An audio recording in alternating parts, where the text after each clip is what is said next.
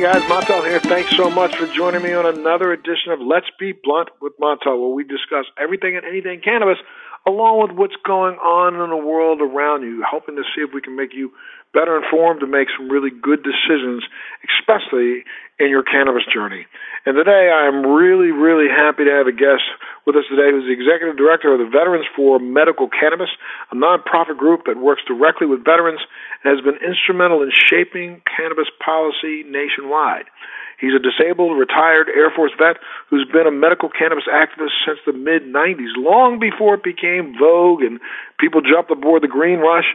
This man's been out there in the streets fighting as hard as he can to give the rights to other vets and people like himself who need cannabis as a medication to help them have those private conversations with their doctors that they should be having. He's worked for many initiatives. One was the passage of the nation's first modern medical cannabis bill in California, which was Prop 215. Please welcome to us Mike Krawitz. Mike, thank you so much for being with us today. Oh, man, thanks for having me. It's really great to be here.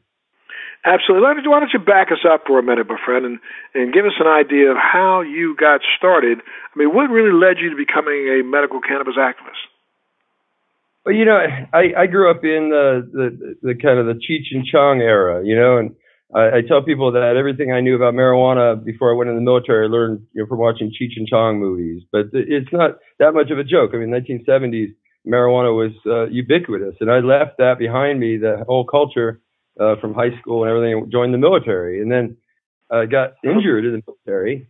But while you were in the military, though, you say you laughed at the culture, but while in the military, even back in the 70s, they had just started testing programs back then, testing people for marijuana use, correct? Well, no, I said I left the culture. I left it behind, or left the culture. Right. Didn't laugh at the culture. But yeah, the thing is that inside the United States Air Force, it's funny. Actually, when I joined the Air Force in 1980, it was like 1981. When we went into tech school, the police took us aside, and we had an auditorium filled with new airmen, and the security police came in and said, if you smoke marijuana, keep it off base, guys, gals. If you bring it on base, we're gonna hassle you. Keep it off base. And then by the time I left the military, just 4 years later, the message had changed, and the security police would tell the new cadets coming in, hey, if you use it anytime, anywhere, any place, we will catch you and you'll get in trouble. So it's funny, it's kind of a turning point or a crossroads. But I literally had left it behind me. It was part of my youth, this whole marijuana culture, and this Air Force thing was really a career for me. And I was going places. I was going to learn how to fly a helicopter. I'd already made a deal, with the Air Force to send me to the Army and actually cross-train me. And I was going to become a pilot of a helicopter. And, I got in an accident, off duty, hurt, riding home from dinner on the island of Guam. And it just changed the trajectory of my life in 2 seconds flat. Crazy. Now, I was stationed on Guam myself. I entered the military in 1974, believe it or not. I did a delayed program, so 73, 74, went through boot camp in the Marine Corps at Parris Island, and then in 76 to 80, I was at the Naval Academy in Annapolis, Maryland. And, back while we were there, I'm pretty positive that, the service academies was one of the places that the U.S. military used to actually, and the U.S. government used to actually establish the urine testing and urinalysis to see if they could find traces of cannabis, because they had a pretty homogeneous, constituency at all the service academies. And then, it was shortly thereafter that, like you said, the military basically just came out with an edict saying that you can no longer use, and this is against the law, period, boom, boom, boom.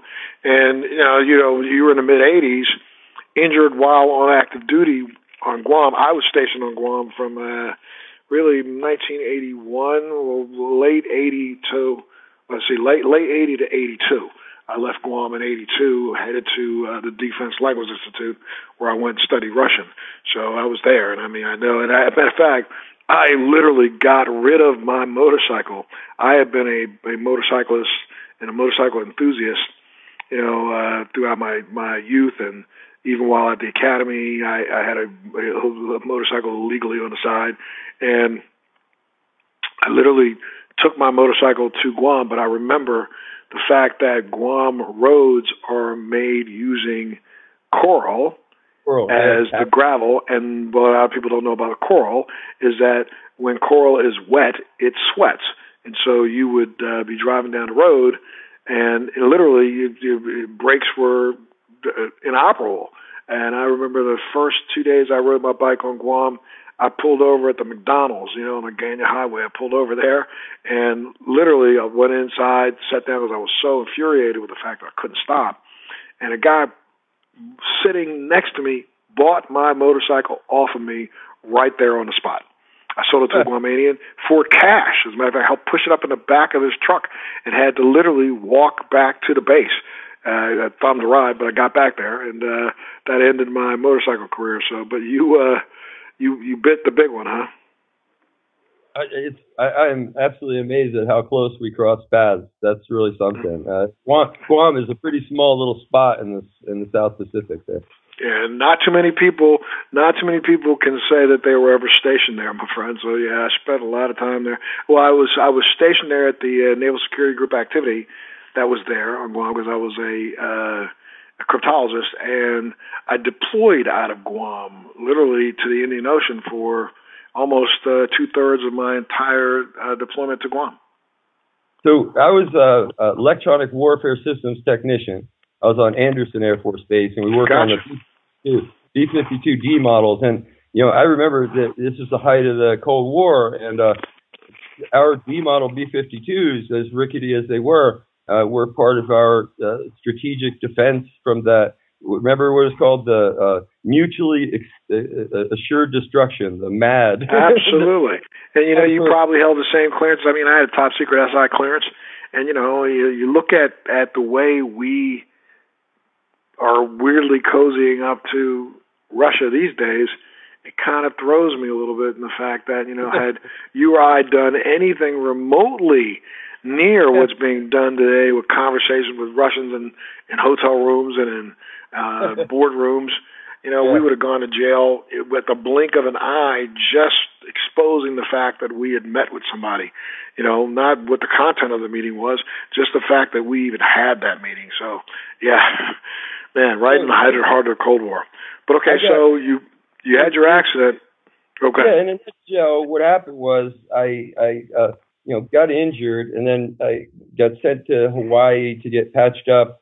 And then they sent me to my next military base, Offutt Air Force Base. But by the time my end of my service came up, they had actually put me through a medical board. So I got out of the service with a medical discharge instead of, transferring over to the Army like my plan was. And it worked out okay, in my life. But, I had to make sort of, my lemons into lemonade kind of thing. But the thing is that I went through a huge number. I had 13 surgeries in all, and a dozen procedures and different kinds of treatments and therapies at the VA before medical marijuana was even born, before 1996.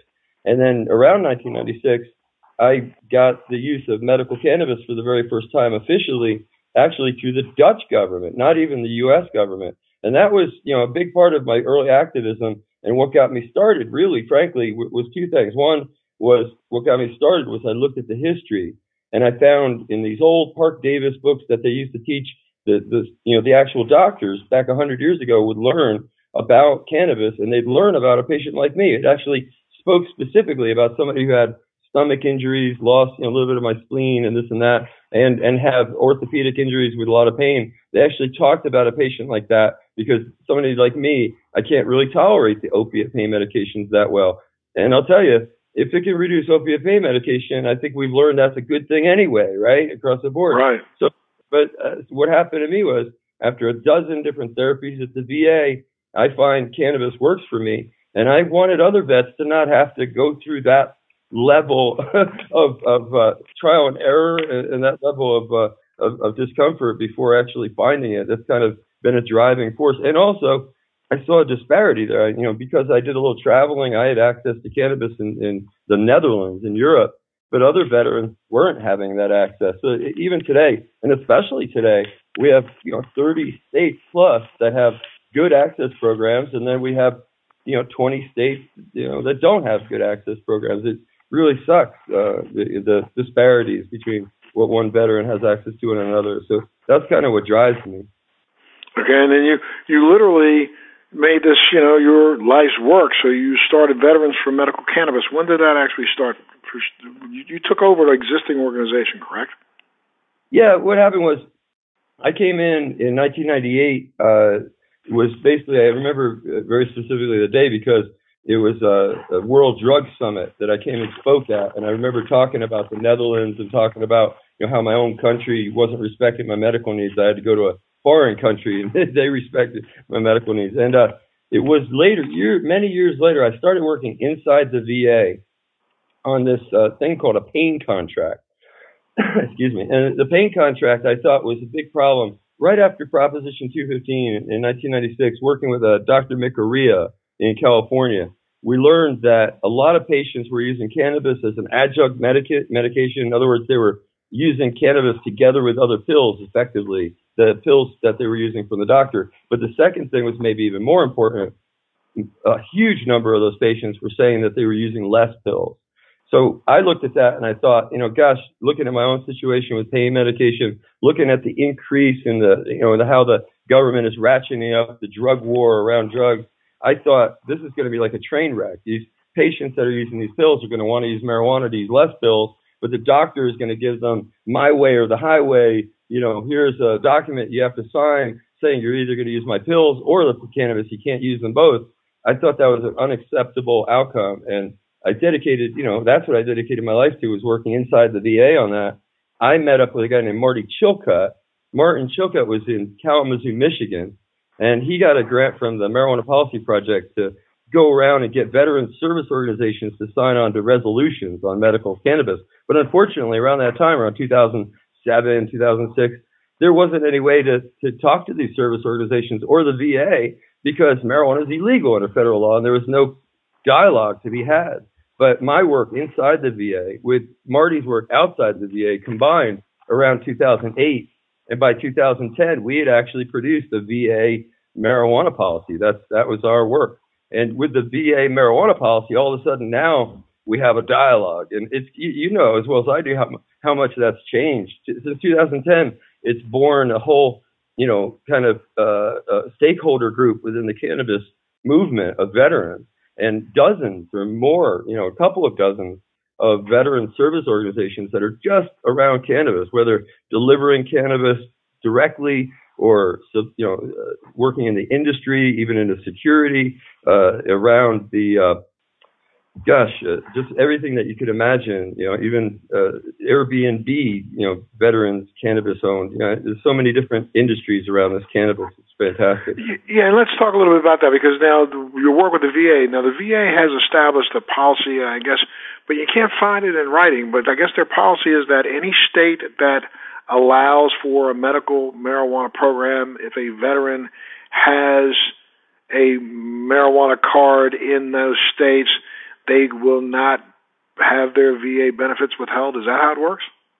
Well, you should never have your VA benefits withheld anyway. But yeah, the way it works, we worked with the Undersecretary of Health at that time, back in around 2008, and we got the Undersecretary of Health of the VA to admit that ethically, you're not supposed to have your pain treatment taken away or any other. The cannabis should be treated like any other medication as long as you're using it under doctor's orders in a state program. Certainly, it should be treated like any other medication inside the system. And the VA policy revolves around that. So what they did was they created it's like a 3-part policy. Most of it is a clarification. The first part of clarification is that cannabis remains a Schedule I drug and that you still could be arrested on federal property for possession. So even at the VA hospital, you could still get arrested for possession of marijuana. That was part number 1. Part number 2 was that the DEA had threatened the VA and told them that if they participated in any way, even the signing of forms to help the veteran participate in a state program, they would be liable to arrest. So in response to that, the VA said, we are not going to even fill out the forms or sign the recommendations for the veteran to participate in the state program. You're on your own. We will answer questions. We will speak openly about it. In fact, we encourage our doctors to speak openly about it, but they are not allowed to recommend it, which, that's interesting because that's a free speech thing that we established out on the West Coast. But anyway, the third part is the part that you've focused in on, and that is that cannabis should be, when it's legal under state law and your veteran is following the state law, should be treated like any other medication by the VA. And there should be no punitive action whatsoever. Even those services that may seem contradictory, like drug abuse treatment or pain treatment, there should be no arbitrary or punitive action taken. And certainly, that these things happen throughout the system. But when we're able to talk to the VA leadership and show them that a veteran has tried their best to deal with an issue at a local level, their patient advocate, their director, whatever, has failed to correct the problem, the VA actually has stepped in and corrected problems where we brought it to their attention that a veteran affairs doctor was actually acting punitively based on a drug test. So yeah, we've actually been able to enforce this policy, but it only involves, really the veteran using cannabis under a state program, doing so, following all the rules and, being treated punitively at the VA hospital as a result. Mm-hmm. So now your organization has been recently doing some work with the World Health Organization, correct? Yeah, absolutely. That's where I am right now. I'm actually still in Vienna, Austria, where we had a meeting yesterday. It was a landmark meeting where the World Health Organization came over and educated the UN about cannabis. It's a pretty incredible event. And it's the second event like this year. The first one was in June, and then this one, here in September. And then we're going to have a vote this coming March 2020, inside the United Nations on a whole portfolio of recommendations that the World Health Organization has put together on reform of cannabis in the treaty. A yes on these recommendations could have some profound impact, even in the United States, on federal law.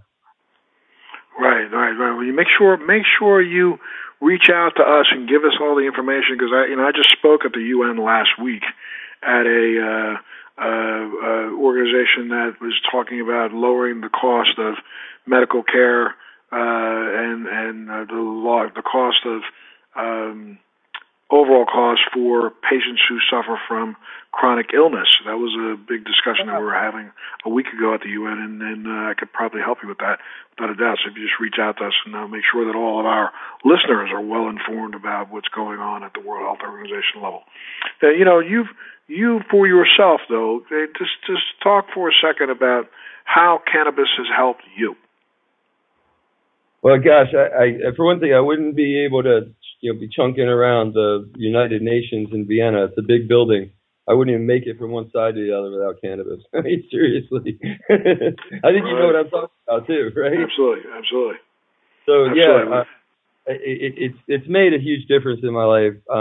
If I didn't have cannabis, I think I would have gone into that kind of spiral with the pain pills and the the lack of mobility and the lack of ability to get good rest and sleep and quality time, with your loved ones and everything. It's a spiral. It's gloom and doom on every level, and it just sort of spirals down. It's a suction trap that you get caught into with pain and misery. And I'm just so glad that I'm able to break out of that with a cannabis product. And without cannabis, I can't even tolerate the level of pain pills that I would need to actually even feel pain free without the cannabis. So there's that as well. With cannabis, I can take a really tiny amount of pain medicine, and it works pretty good. I get pretty good pain relief, and I really up the dose. We have a lot of cannabis products that we use. Yes, we use inside the United Nations. You heard it here.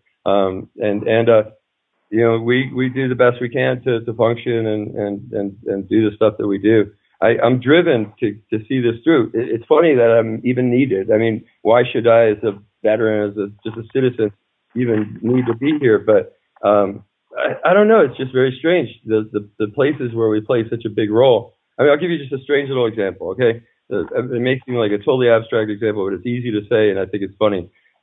Back in March, the World Health Organization came and presented an information table at the Commission on Narcotic Drugs. That was where they were supposed to have this big vote. but they delayed it for 1 year to the next meeting, next March. And the World Health Organization had these really cool books with the whole process and all the proceedings about cannabis in it. And we took a few each, like we would usually do, but then they were going to throw out the rest. There was literally hundreds of them that were left over, and they were going to throw them out because there was no provision in their budget to take them back to Geneva and nowhere to leave them in Vienna. And we grabbed them and we stowed them away in our NGO lounge, and we hid them away for a year and pulled them out. Yesterday, handed them to member states and handed out 100 in about 4 minutes to member states in this closed session. Pretty, pretty little tiny thing that may actually help. Sure. On the absolutely. Margin. So.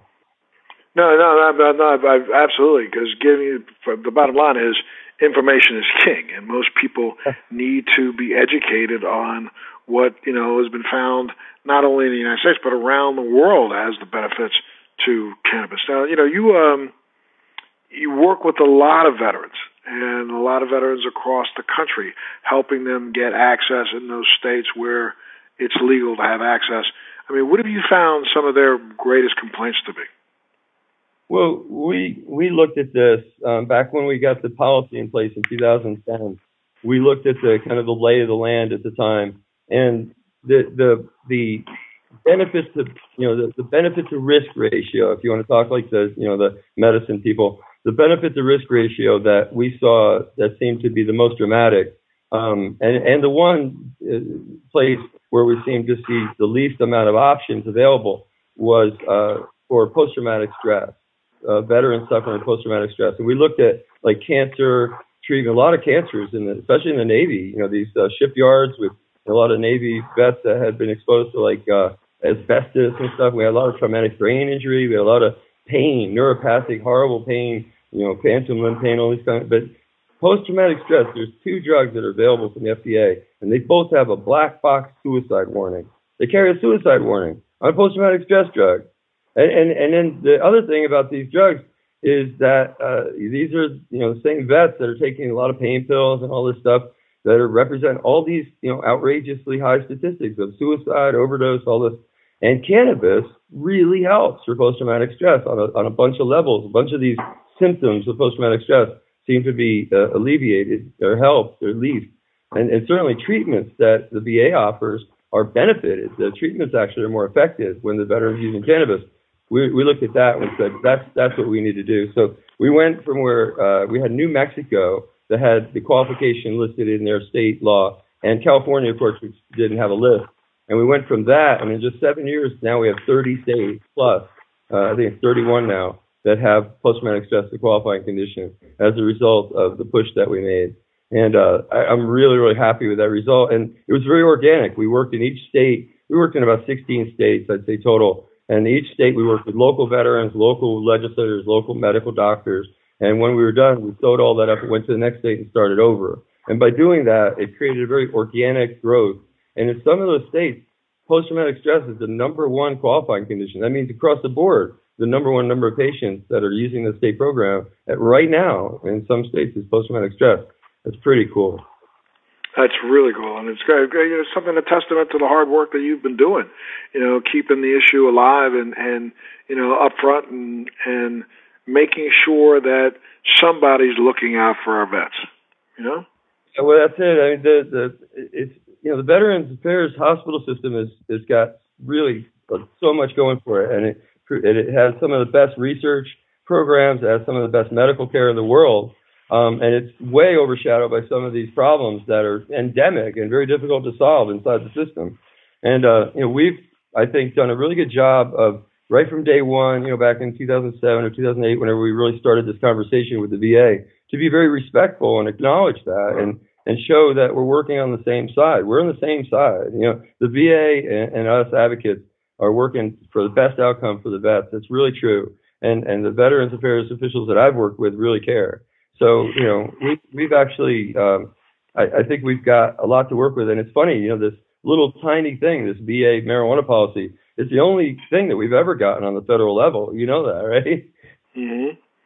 Yeah, let's talk a little bit about you've been recently working with 2 U.S. senators, and you can tell us who they are, who have been working on the Veterans Medical Marijuana Safe Harbor Act. Talk a little bit about that.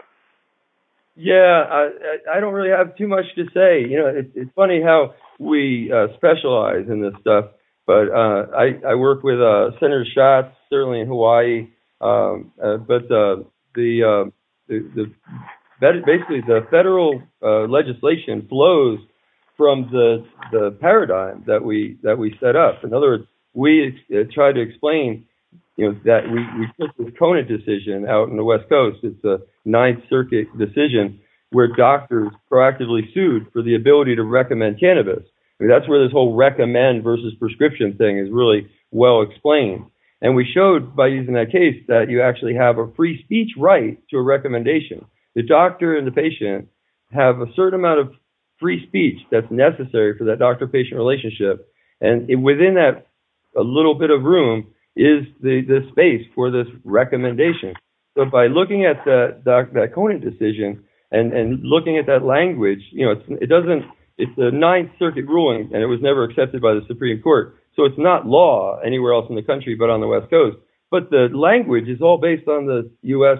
Constitution and very straightforward. So we use that language to show that doctors at the VA who are denied free speech as a result of their job, they're denied free speech, but they need a certain amount of free speech to actually conduct their job. And we started trying to dig into that. It's actually been a real conundrum for us to be able to really push that effectively.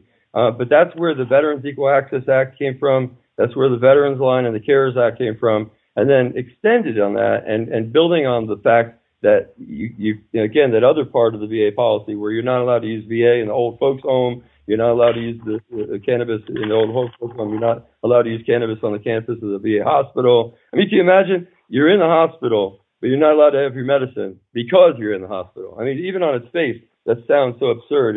It cries out for change. And that's where the Veterans Safe Harbor Act comes from, is, trying to, create, but, from our organization's perspective, what we'd like to see the most from a bill like that isn't necessarily its passage, although we'd love to see it passed. It's kind of a long shot. But what we hope from it is a dialogue. And the dialogue is not just about vets. It's about anyone that, because of this federal to state interaction, are being denied services. People that are being kicked off transplant lists, not allowed to live in federal housing, not allowed to have a concealed carry permit because of their use of medical cannabis under doctor's orders. We're legal buying cannabis out of a store and paying tax. Right. And what do you think about, now there's been a huge surge in CBD usage, but now just recently, the U.S. Navy put out an edict that they don't want any of their personnel using any hemp-based or any hemp-based CBD products whatsoever. And we know that CBD doesn't include the active ingredient THC that normally is responsible for. We're generally given the responsibility for the euphoria, but there's a moratorium on even using CBD. Well, when you talk about it in a broad way like that, my brain goes two different ways. One way it goes into the history mode, and it says this is really an interesting moment for us because I was actually there, at least at the tail end of the decision-making process, to pull hemp away from cannabis. In other words, we had this marijuana movement, and these hempsters were working with farmers, and they were working with very, very basic conservative issues with, like you said, no THC. So they broke away from the marijuana movement and became the hemp movement. And the hemp movement has stayed totally separate up until CBD, which can be drawn in a medical marijuana crop, in a medical marijuana state, or from a pure hemp crop in Kentucky. And you can still get this CBD from either one. And my brain also brings me to the World Health Organization, because the World Health Organization is is one of its recommendations is on CBD. And it's a clarifying note that is recommended to be added to the treaty, talking about CBD and talking about the fact that like you said, it's not THC, it's not a drug of abuse, and that it shouldn't be worried about or be a subject of any control. They actually have to put it in the treaty to say that it's not in the treaty because of the reason I just stated a minute ago, that you can actually have a medical marijuana crop and produce CBD. So, it's a gray area where if you produce it from marijuana, it's marijuana. If you produce it from hemp, it's hemp. Wow. Yeah, and molecularly, everyone claims that it's the exact same molecule because it's coming from the same plant. Truly, one flowers, one doesn't. So it's the same molecule, so it shouldn't make a difference. But we somehow have decided that, if you extract CBD even as an isolate from a marijuana plant, then that is somehow tainted, even though we know that the isolate can be as pure as just 100% zero particulate of THC. And the way the World Health Organization dealt with that is they took, albeit an arbitrary number, they took an arbitrary number that was relevant to their work, at least 0.2% dry weight of THC. So even CBD with a tiny amount of THC in it, by the World Health Organization definitions, should still be exempted from control. And that's pretty cool. So that would allow, for plant-based CBD to be produced, even if there's a little bit of THC in it, it's not going to prevent it from being able to be sold as pure CBD, at least if this recommendation is accepted by the UN. And, I think part of the reason why people are reaching for this is because we also now know that there are probably about 166 other cannabinoids that are of value. So we can't exclude all the other cannabinoids and just think that one component of the entire plant has medicinal value: CBN, CBG, THCA, THCV, CBDV. All of those other cannabinoids have a possible medical implication, but as we continue to go after this one cannabinoid at a time, it makes it really tough for, science to kind of delineate the values. And I think that's what part of the problem has been. Where do you see, first off, let's get out some information just in case somebody's listening right now and they want to get some more information from you. How can they get in contact with you or your organization? Give us your website. The easiest thing is Facebook. We update that probably more than anything else. So it'll be Facebook/USA BMCA, as in Veterans for Medical Cannabis Access, USA.BMCA. And I just want to mention one last little thing. The World Health Organization, on the last subject, the World Health Organization actually did talk about CBN and CBG, I think were the two alternative cannabinoids, and they said the reason why they didn't include them in this note was because at the time of the review there wasn't enough research available for them to make any determinations. But they implied rather openly that should there be enough information in the future, they would revisit that and just add more. So it's likely in the future this note will grow and it'll say, CBN with a tiny dash of THC or CBD with a tiny dash of THC would all be exempt from control. But what this does is anyone that's gotten to the level that I have and you have, and you start getting into the federal court system with cases, and you start looking at the fight to get medical access from that point of view, is the DEA, the first thing out of their mouth is the treaty. The very first thing they say when they start defending the position of the U.S. federal law is the treaty. So if we change a treaty by which only one person in the United States, by his own committee, who was Anslinger, who fought for 30 years to get the UN to adopt this stand. And it's the same. This is the same person who actually supported the use of cannabis before the end of Prohibition, but changed his mind when he was out of a job because he was such a big prohibitionist. Where do you want to see? Let's say, where do you see the future of cannabis going in the United States? Well, that's funny. We're at 34. We're at 34 states right now in the District of Columbia that has some form of marijuana law. There's a lot of things I could say, but the one thing I think that kind of gives your listeners some little tidbit that I alone, was there to be able to witness firsthand for them. It was this moment where marijuana was legalized in the United States. Now, you got a picture now. The United States, as you described, with our champion who created the world marijuana prohibition, this Commissioner Anslinger of our U.S. Federal Commission. He was not only the federal marijuana commissioner, but he was also our ambassador to the United Nations in 1961. But anyway, the international treaty that we signed into Oh gosh, no, I totally forgot what I was going to say. Isn't that terrible? No, that's okay. It's okay. No, well, yeah, I mean, I think you were asked the question of where do you think the future of marijuana goes in the United States? Oh yeah. So, I was talking about the story when I was there at the moment where marijuana was legalized in the United States, and I got lost in the Anslinger. But the reason I went down Anslinger Road is because the United States has been not only the champion, but as you said, they helped create these bloody treaties. And although we don't like treaties in the United States, people in the United States, generally dismiss them. The treaty is actually part of our U.S. federal law. And when we legalized marijuana at the state level in Washington State and Colorado, the rest of the world looked at us and just was in shock, really. This is the country that's been enforcing prohibition for the last 50 years, just allowed legalization inside the USA. It was a really crazy moment. And our representative to the United Nations, this guy named Brownfield, he went and explained ourselves to them at the UN, and he said that the treaty had a certain amount of flexibility to it, that we should look at these legalization attempts in different places, Uruguay, United States, as an experiment that we can all learn from under the flexibility in the treaty. And that was such a novel new idea that those in the know, that remember it, call it the Brownfield flexibility doctrine. It never did before. He just created this flexibility in the treaty. But this is the kind of new ground we're on. The minute you took the United States out of the picture of stopping progress has emerged. Now, Canada is implementing legalization. You can buy legal cannabis just like you can in California in the entire country of Canada. So this is really getting serious. And